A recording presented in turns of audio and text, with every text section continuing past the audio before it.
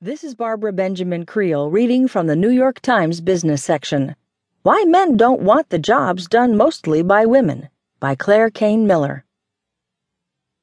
It hasn't been a great time to be a man without a job. The jobs that have been disappearing, like machine operator, are predominantly those that men do. The occupations that are growing, like health aide, employ mostly women. One solution is for the men who have lost jobs in factories to be